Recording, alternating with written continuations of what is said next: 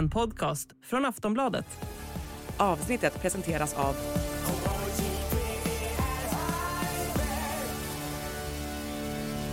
Stödlinjen.se, åldersgräns 18 år. Vi är så nära Nato att man nästan kan känna doften av ekologiskt shampoo från Stoltenbergs gässa. Tänk om det är nu vi faktiskt får komma in i alliansvärmen. Och tänk om det är nu som Kristdemokraterna reser sig ur skandalernas dike och spikar sin EU-lista. Eller är det lika osannolikt som att man faktiskt skulle komma fram om man ger sig ut på E22? Eller att Ulf Kristersson skulle fira sin födelsedag med en simpel kanelsnäcka ensam på kammaren? Ja, den som lever får se och lyssna. Välkommen till Aftonbladets politikpodd En runda till.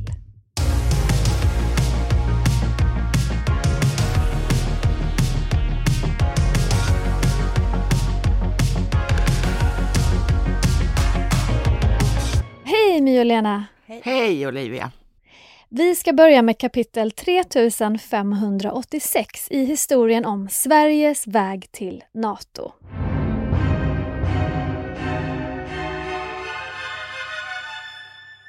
Turkiska parlamentet har sagt evet, eller ja, på svenska heter det. Otroligt nog, det började kännas som att det aldrig skulle hända. Nu återstår en signatur på ett dokument från president Erdogan och sen verkar det som att Turkiet är klart. Men in stiger då Ungern.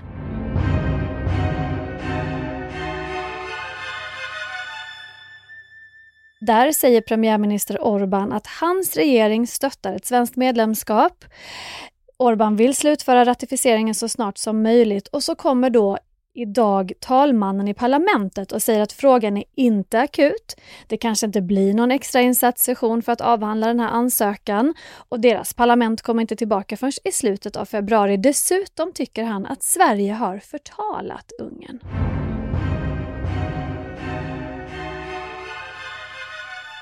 Så nu är alltså Ungern vår främsta bromskloss. Ja. Väntat, oväntat.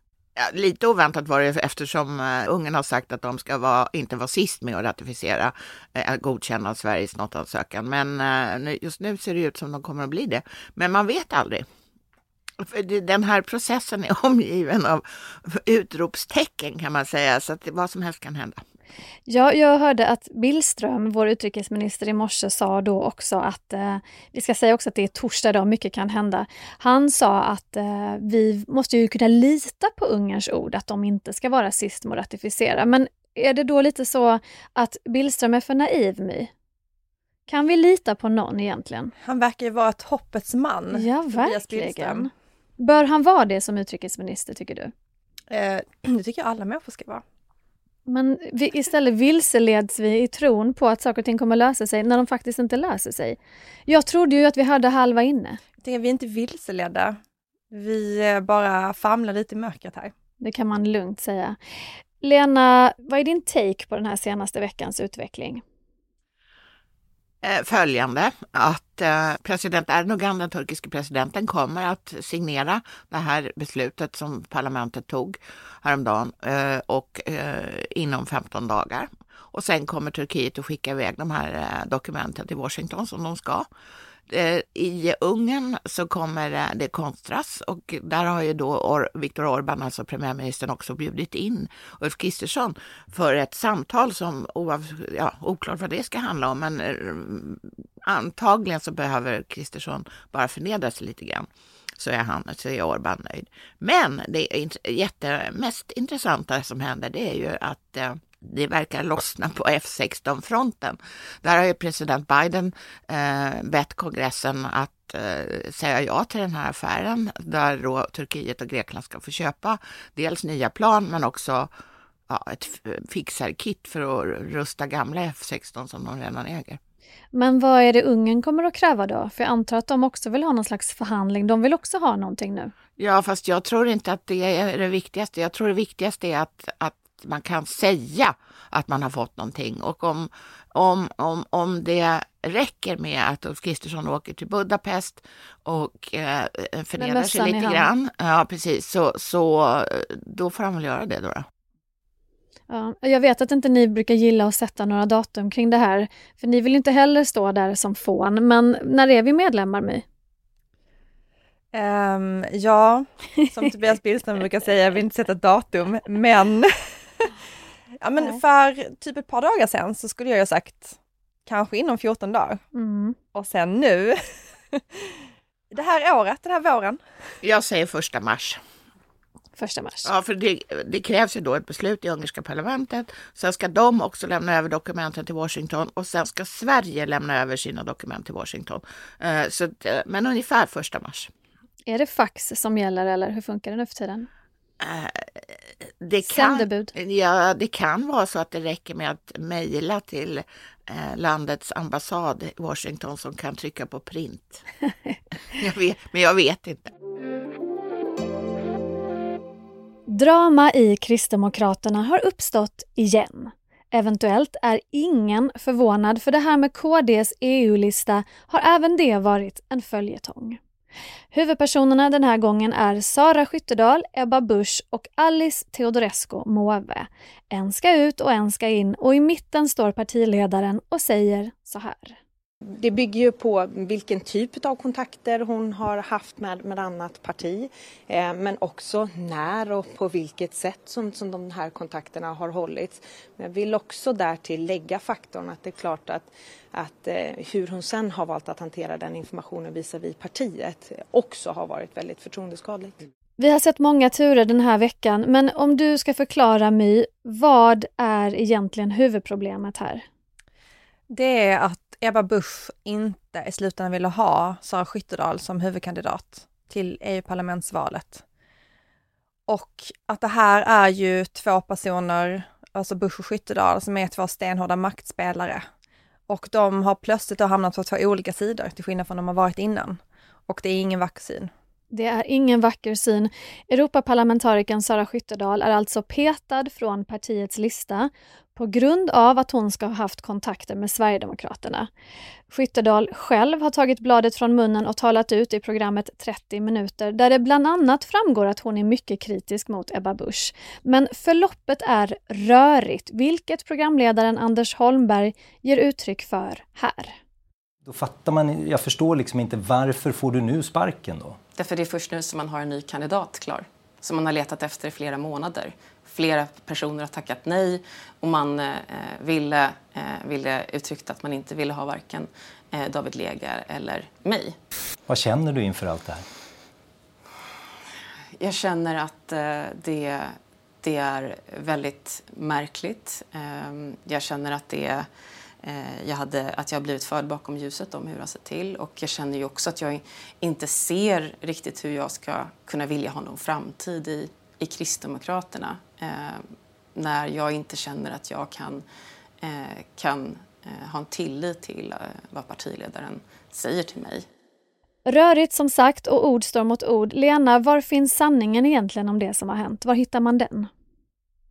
Ja, jag tror kanske att vi aldrig kommer få veta hela sanningen, men resultatet är i alla fall att Ebba Busch, efter att ha slagits för Sara Skyttedal, plötsligt ändrar sig och lyfter sin hand ifrån henne, och nu verkar de hata varandra. Var tror du sanningen finns, My? Det kan ju vara så att 2 personer uppfattar samma situation på olika sätt. Jag tänker att egentligen så beskriver de ju samma sak. Men frågan är då vad intentionen har varit i de olika händelseförloppen. Och det som väl är den delen som vi inte riktigt vet är ju varför det händer nu. Så Skyttedal har ju sina egna teorier om varför det händer just nu. Ja, vad är det för teori? Hennes tolkning är ju att de behövde hennes kompetens att ta fram underlag till valrörelsen för att sen göra sig av med henne. Att de redan från början egentligen, när de fick reda på det här i höstas, de här kontakterna med Sverigedemokraterna, inte ville ha henne på listan. Men att man inte hade hittat en annan kandidat tillräckligt snabbt för att ersätta henne. Och att ju längre tiden gick så tyckte man att man också skulle, enligt Sara Skyttedal, kunna utnyttja hennes kompetens. Alltså Sara Skyttedal målade upp ett parti med en väldigt dålig internkultur. Och det gjorde hon väl väldigt medvetet i den här intervjun. Det fanns många delar som handlade om liksom internkultur som var toxisk. Men den här delen handlade ju om att partiet är så svagt att man inte har kompetensen. Så att när man avsätter en person så är det bara hon som har kompetensen att ta fram underlag. Jag vet inte om det är så, det skulle förvåna mig, men kanske är det så att Kristdemokraterna är så svaga på EU-området att de liksom inte har någon annan att ta fram underlag. Och det är hennes förklaring som hon tänker är anledningen till att det här händer nu. För det är lite gåtfullt i varför det händer just nu. Men tycker ni att man förstår varför Sara Skyttedal överhuvudtaget tog kontakt med Sverigedemokraterna? Ja, men det är för att hon inte fick toppa valsedeln i det första förslaget. Då toppades ju valsedeln enligt valberedningens sedermera dumpade förslag av KD-ledamoten i EU-parlamentet, nämligen David Lega. Men det är gåtfullt redan att Sara Skyttedal kunde komma tillbaka och toppa den här listan. För det är ju en del i hennes kritik, det är att partiet är väldigt toppstyrt, men det är ju någonting hon har använt sig av också att det är. För att hon var ju med om den här kontroversen med sitt cannabisuttalande. Det är ju ett drygt år sedan. Sen så rullades hela den här diskussionen, eller rullades hela den här grejen upp med Johan Ingerö. Hon polisanmälde honom för sexuellt ofredande. Det lades ner. Han blev ändå av med jobbet, kastades under bussen av Ebba Busch. Sara Skyttedal liksom försvann ut i periferin för att partiet var väldigt missnöjda med det här cannabis. Hon sa också att hon själv hade brukat i länder där det var lagligt, vilket ju också går helt emot partiet. Inte jätte-KD. Inte jätte-KD, men sen hade man ju en medlemsomröstning kring EU-valskandidaterna under våren. Sara Skyttedal berättar ju också där i intervjun, där hon förlorade stort, och jag tror att hon fick kanske hälften av rösterna ungefär mot David Lega. Så att det naturliga hade ju varit att partiet där släppte henne, eller att hon accepterade en andra plats på den här listan. Men eftersom hon är ett parti som är så toppstyrt så använde hon sig av det och ringde Ebba Busch och ville få komma in den vägen och lyckades med det. Men i den här liksom glappet då, alltså det är inte lång tid, det är en vecka ungefär, mellan att hon blir kickad, hoppar av allting och att hon får tag på Ebba och Ebba hjälper henne in i värmen igen, så har hon alltså kontaktat Sverigedemokraterna, och det är ju, tycker jag, alltså det är ju bevis på så dåligt omdöme i politiken. Alltså som sittande parlamentariker gör en sån sak. Jag tycker du tar upp någonting intressant där, för att det här med dåligt omdöme, alltså vad tecknar den här veckans dramatik för bild av politiken och hur det är att vara där uppe i toppen? Jag vet inte om det säger så mycket om politiken i stort, måste säger jag säga. Säger det mer om KD? Det säger i alla fall mer om de här två personerna. Där ju, alltså Ebba Busch har försökt hjälpa Sara Skyttedal att fortsätta som KDs första namn i parlamentet. Och sen har hon insett att det här kan sluta hur illa som helst. Den här skandalen som man ändå måste betrakta det, att Sara Skyttedal erbjöd sina tjänster till ett helt annat parti än på vars mandat hon är invald i parlamentet, det hade ju kunnat brisera närmare valdagen som är den 9 juni, och det hade ju varit ännu sämre än att ta det här nu. Så att det är ju ett strålande bevis på sällsynt dåligt omdöme från båda de här personerna.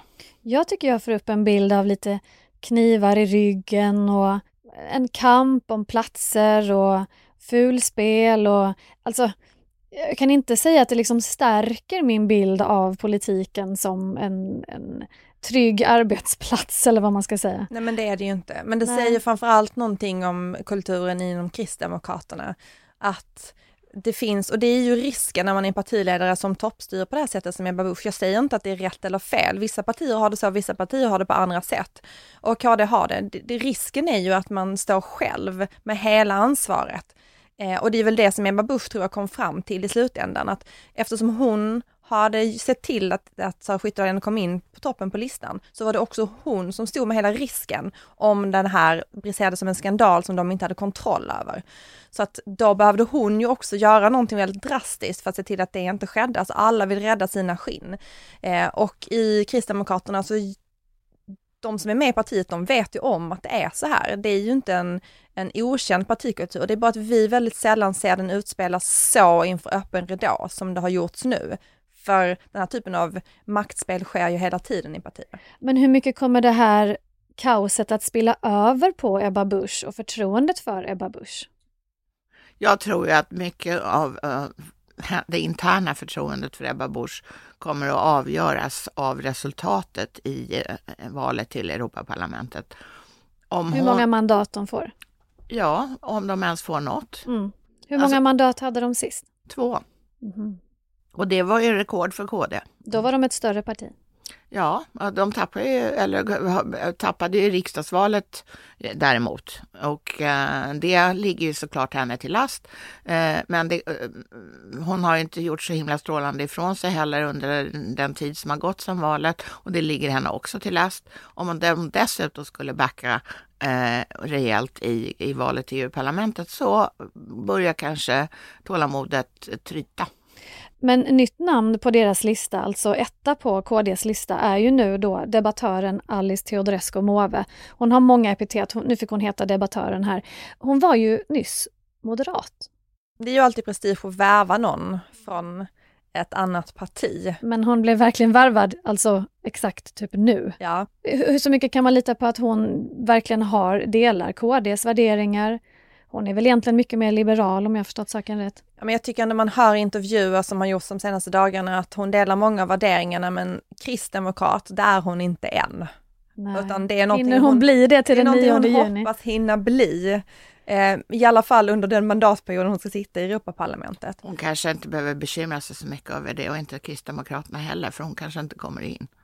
Så kan det ju bli. Men de hoppas väl att hon ska komma in. Det är väl ja, men hon är ju verkligen ett oprövat kort i politiska sammanhang på det här sättet. Hon har inte duvats sedan ungdomsförbundsåren. Hon har aldrig deltagit i en normal politisk debatt när man står och skriker åt varandra någonstans. Och hon har inte, överhuvudtaget inte den skolningen som en politiker har i normalfallet. Hoppas de att hon ska bli någon slags röstdragare för att hon är kanske lite av ett känt namn, åtminstone i vissa. Jag tror jag skulle säga, om jag var dem, att sluta hoppas och istället tänka på att hon oftast är väldigt överlägsen och att det är väldigt illa för en politiker att vara.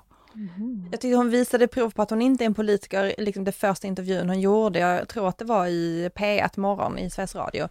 Och då så blev hon konfronterad med att det hade kommit intern kritik mot att hon hade blivit värvad. Och hon slog ganska hårt på den interna kritiken, tyckte den var liksom dum för att hon hade minstens kompetens. Och redan där visar hon att hon inte är en politiker. Man slår ju inte inåt när man är helt ny i ett parti. Det fanns ingen diplomati där. Det fanns ingen diplomati. Jag tycker att om man får säga att någonting är det konstigaste i hela den här historien, det kanske är svårt. Alltså, och det är också tyck och smak, tror jag. Men för mig, det konstigaste just nu, det är ju att Ebba Busch säger att hon har fortsatt inte förtroende för Sara Skyttedal, men hon har fortsatt tankar om Sara Skyttedal som en person som har en framtid i partiet. Och det är ju alltså, ärlighetens tecken efter en person har visat så dåligt omdöme och skapat sånt kaos. Och det är ju inte bara nu, utan det är ju under många år. Alltså om vi minns liksom, decemberöverenskommelsen, hur det röstas ner, hon skålade i champagne, det satt ju många...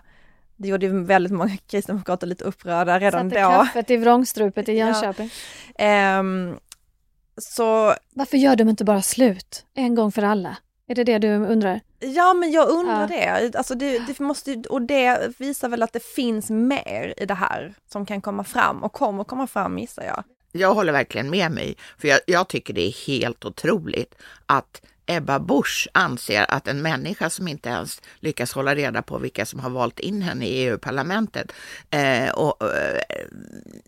sitter kvar i Kristdemokraternas partistyrelse, eller gjorde det i alla fall tills hon själv hoppade av häromdagen, och sitter kvar i EU-parlamentet ända fram till skiftet i parlamentet i juli.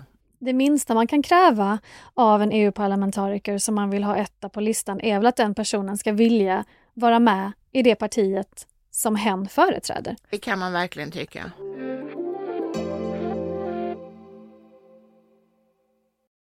Jag vet att jag tjatar om E22. Kanske är det för att jag åkt den så otroligt många gånger mellan Lund och Malmö. Det är något hemtamt med den här Europavägen.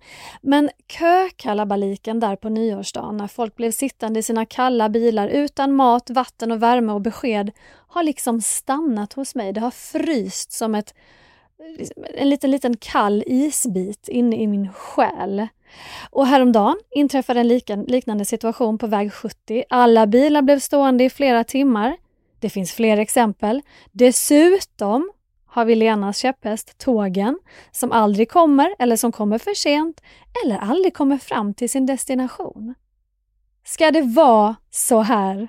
Nej, men det är ju otroligt dåligt att en sån grundläggande samhällsfunktion som kommunikationer fungerar så dåligt som det uppenbarligen gör ibland. Alltså det är vägras, det är E22, det är hål i vägarna, det är höga kanter, det är frusna växlar, det är nerrivna kontaktledningar, det är inte dubbelspår. Alltså det är för mycket som inte fungerar. För att inte glömma signalfel. Nej, signalfel, det tycker vi inte om. Alla förseningars moder.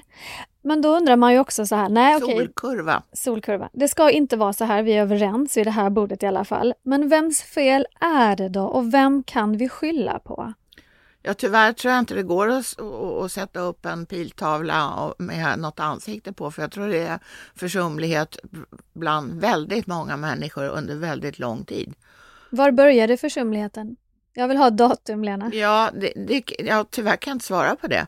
Men det har ju pågått under lång tid och Trafikverket brukar säga att de behöver mera pengar och så får de nästan lika mycket som de vill. Nu verkar det som att Trafikverket förvärrar situationen därför de inte fattar rätt beslut som i fallet E22 då, utan de fattar fel beslut. Så att skulden delas av många under lång tid, men resultatet som vi sitter med nu är att vägarna är i dåligt skick, järnvägen är ännu sämre skick, alla klagar, ingen kommer fram, industrin säger att vi kan inte skicka våra viktiga varor på järnvägen för vi måste veta att de når sin destination. Järnmalmen från Kiruna kanske ska skeppas ut från Narvik och åka runt svenska kusten för att sen levereras i Luleå och Boden. Alltså det är ju, egentligen är det humoristiskt, fast väldigt svart humor. Ja, så roligt är det faktiskt inte när man börjar fundera på det. Eller man sitter själv på ett tåg eller i en bil som aldrig kommer fram. Finns det något sätt att säga att det här är en höger- eller vänsterfråga? Finns det någonstans där man kan se, okej, högerregeringen respektive vänsterregeringen har inte satsat tillräckligt till exempel på underhåll eller inte tyckt att det varit viktigt? Nej, det här har ju varit en grej under så många år. Och jag intervjuade faktiskt Ines Uusmann för ganska många år sedan. Och hon vi pratade egentligen om det här med nollvisionen. Det här med att man ska ha 0 döda på vägarna. Men hon ville också prata jättemycket om att det fanns en punkt när vi sabbade hela den här infrastrukturpolitiken. Och det var enligt henne då på 90-talet när man lyfte bort satsningar på infrastruktur, tåg och vägar och underhåll för att satsa på välfärd när det var ekonomisk kris. Alla var överens om att det skulle ske, men alla, sa hon, visste egentligen att det här kommer aldrig att plockas tillbaka. Det kommer att kosta för mycket att lyfta tillbaka pengarna till det här järnvägs- och vägunderhållet. Jag vet inte om det här är sant. Det var hennes upplevelse som satt i de regeringarna då på 90-talet. Men vi har ju sett hur det har varit väldigt bristfälligt underhåll under många år. Är det någon som tar på sig ansvaret för det här? Nej, men man kan notera att den sittande regeringen inledde sin järnvägskarriär med att ta bort 750 miljoner från järnvägsunderhållet och motiverade det med att det saknades personal som kunde utföra underhållet. Istället så flyttades de där pengarna till vägunderhåll där det då uppenbarligen fanns personal. Det är ungefär samma personal som bygger järnvägar och som bygger vägar. De inledde också med att lägga ner den här satsningen på höghastighetståg som ju också är att bygga ut tåginfrastrukturen i Sverige. Men om det blir krig, eller nu när vi har krig i vårt närområde, vi satsar väldigt mycket på försvaret. Vi har en minister för civilt försvar som är ute och preppar själv hemma. Då måste ju vägarna och framkomlighet vara en jätteviktig faktor. Det måste också vara en del av ett gott försvar för ett land. Jo, men så är det ju. Och det är därför det nu plötsligt kommer pengar till olika saker. Senast igår var det väl, eller möjligtvis i morse, så skickades det ut en lista på vägprojekt som får delvis kommer att EU-finansieras. Och det hade med försvaret att göra. Men man kan ju säga att det kanske är bättre att man sköter det här underhållet jämt för de som bor här i landet och de som verkar och de företag vi har. Så att det fungerar smärtfritt nästan varje dag. Kanske inte vid naturkatastrofer, men annars. Och borde det inte också vara en stor fråga för partier som ändå satsar på landsbygden mycket? Jag tänker nu på men åtminstone partier där retoriken rör sig kring landsbygden, kanske Centern och Sverigedemokraterna, bara för att nämna 2 partier. Där måste det väl verkligen finnas en anledning att lyfta den här typen av problematik. Du är inte den enda som har tänkt att varför satsar inte Centerpartiet verkligen på den här frågan? Utan som jag förstår finns en del centerpartister som också tycker det. Jag har i och för sig sett att Muharrem Demirok har tagit på sig rollen som kränkt tågresenär. Jag har sett att han lagt ut lite klipp på sina sociala medier där han pratar om det här med att vänta på tåg. Han bor ju också i Linköping, så jag kan tänka mig att han har drabbats en hel del. Är det smart att vara den som håller den här typen av frågor högt nu?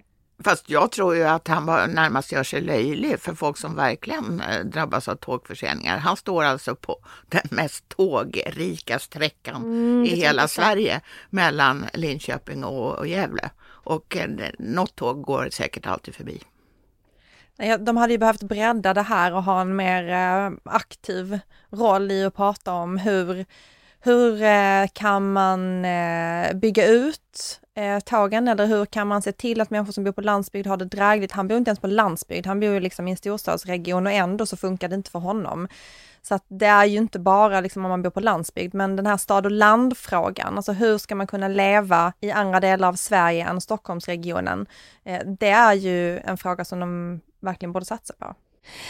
Jag har ju en käpphäst som handlar om information, och den informationen som man delger när det är kris eller när det händer någonting oförutsett eller något som drabbar många människor samtidigt. Och där har det ju också uppkommit jättemycket kritik kring att det var inte tillräckligt med information, till exempel vad gällde E22.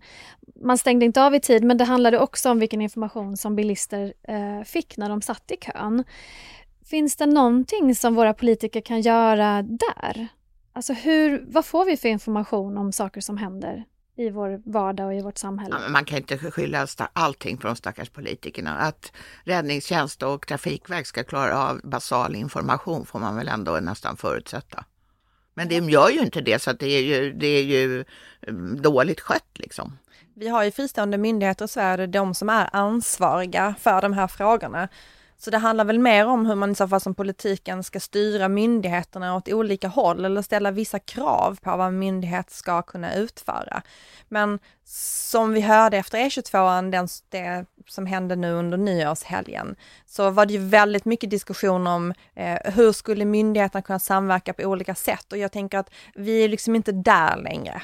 Alltså det är inte så här en utredning kring samverkan som gäller, utan det handlar om så här, se till att det funkar istället. Ska vi inte få ta tillbaka den här rollen samordningsminister, My, din gamla favorit? Min favorit. Ja, kanske hade haft lite att göra. Men den samordningsministern är ju framförallt till för att samordna liksom, politiken i regeringskansliet. Jag tror inte man kan begära jättemycket mer av myndigheternas information än man kan göra av just regeringskansliet, som ju ofta är urdålig på information. Deras pressmeddelanden har rubriker som det innehåller väl ungefär 300 tecken, och sen så håller de på att upprepa samma sak i texten hela tiden. Så liksom det krävs en uppstramning över hela linjen när det gäller information. Men när det här som väg 70 som då inträffade efter E22, det haveriet, där verkar det ju vara så att Trafikverket överhuvudtaget inte, eller om det var räddningstjänsten, nu kommer jag inte ihåg, informerades förrän efter 6 timmar. Det verkar ju jättekonstigt. Du ser. Och ändå ska vi vara glada att vi har Bengt Olsson på Trafikverket som du hyllade häromdagen, Lena. Ja, heja Bengt. Han har ju fått mycket kritik också, men han ställer ju alltid upp när medierna ringer. Det ska vi ge honom. För det är ju det sättet som människor får information också, ska man komma ihåg. Det som är deras uppgifter, att få ut informationen till folk.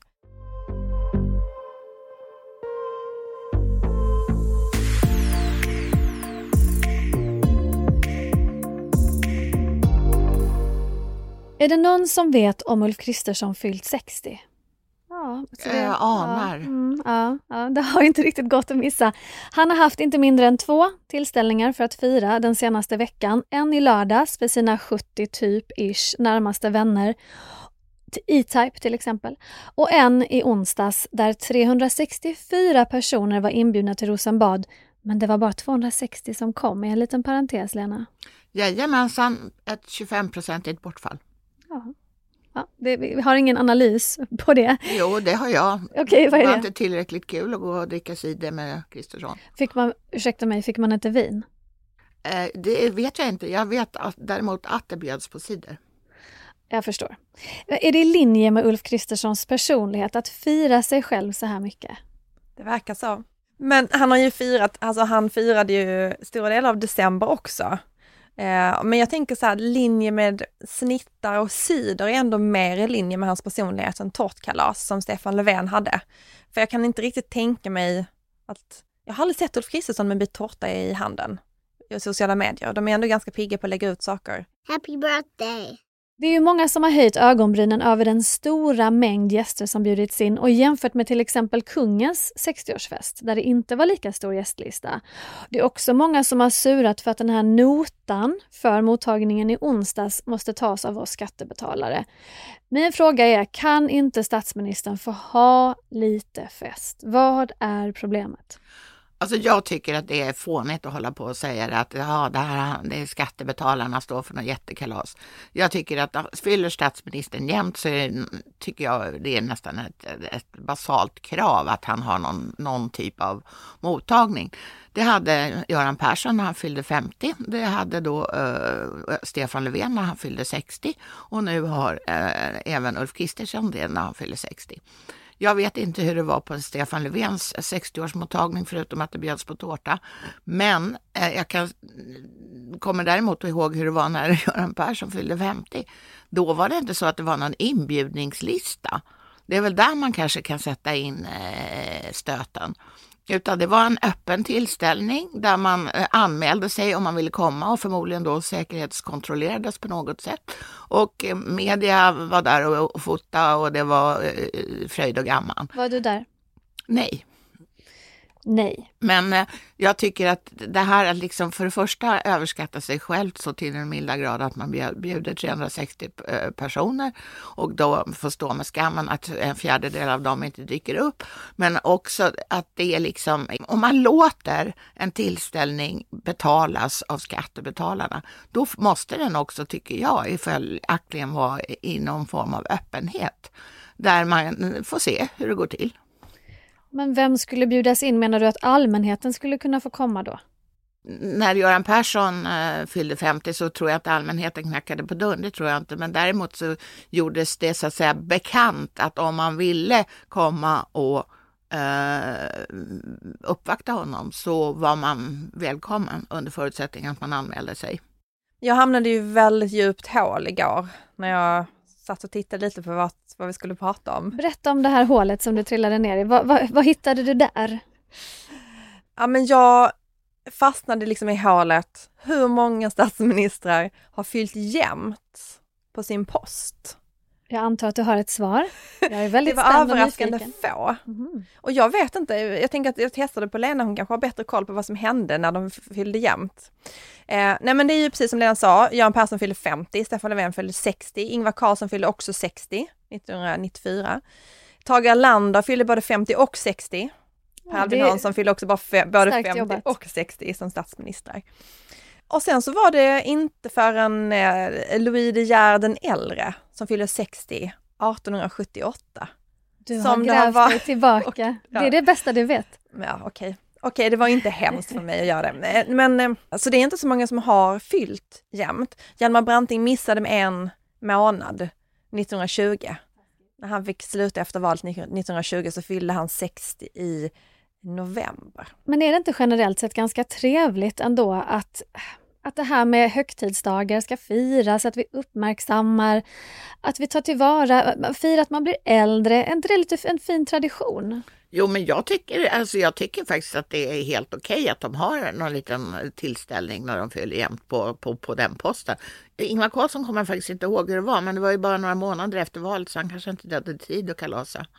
Om ni hade blivit bjudna, låt säga att ni inte hade varit journalister, ni är bjudna dit, då vill jag veta, vad hade ni gett Ulf Kristersson i födelsedagspresent?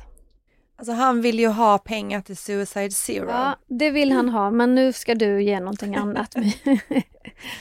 Ja, men jag tror inte att jag har velat gå på den här festen som var någon slags mingel för det offentliga Sverige. Du hade velat gå i lördags när det var Jag hade party. velat gå i lördags när det var en riktig fest. När det var E-Type.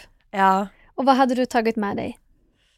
Jag hade tagit med mig någon sån här pilatesredskap eller någonting. Någonting som du vet att han kommer att uppskatta helt enkelt. Ja, men någonting där man tänker så här, man ska verkligen kunna se honom göra sådana här akrobatiska övningar som någon slags träning. Och bara den tanken på att han skulle göra det skulle underhålla mig väldigt mycket. Risken finns att han redan har pilatesredskap hemma, men absolut, det är en god tanke. Lena? Nej, men jag hade gett mina SJ-prio-poäng till Minds. Och så berättade jag för honom. Och då gör du det här med SJ-prio för att du är som en pik till Ulf Kristersson för att tågen inte går? Ja. Ja, precis. Jag slår 2 flugor i en smäll. Välgörenhet till alla. Hörni, tack för idag Lena och My. Och så hörs vi ju nästa vecka. Ska vi säga hej då? Hej då!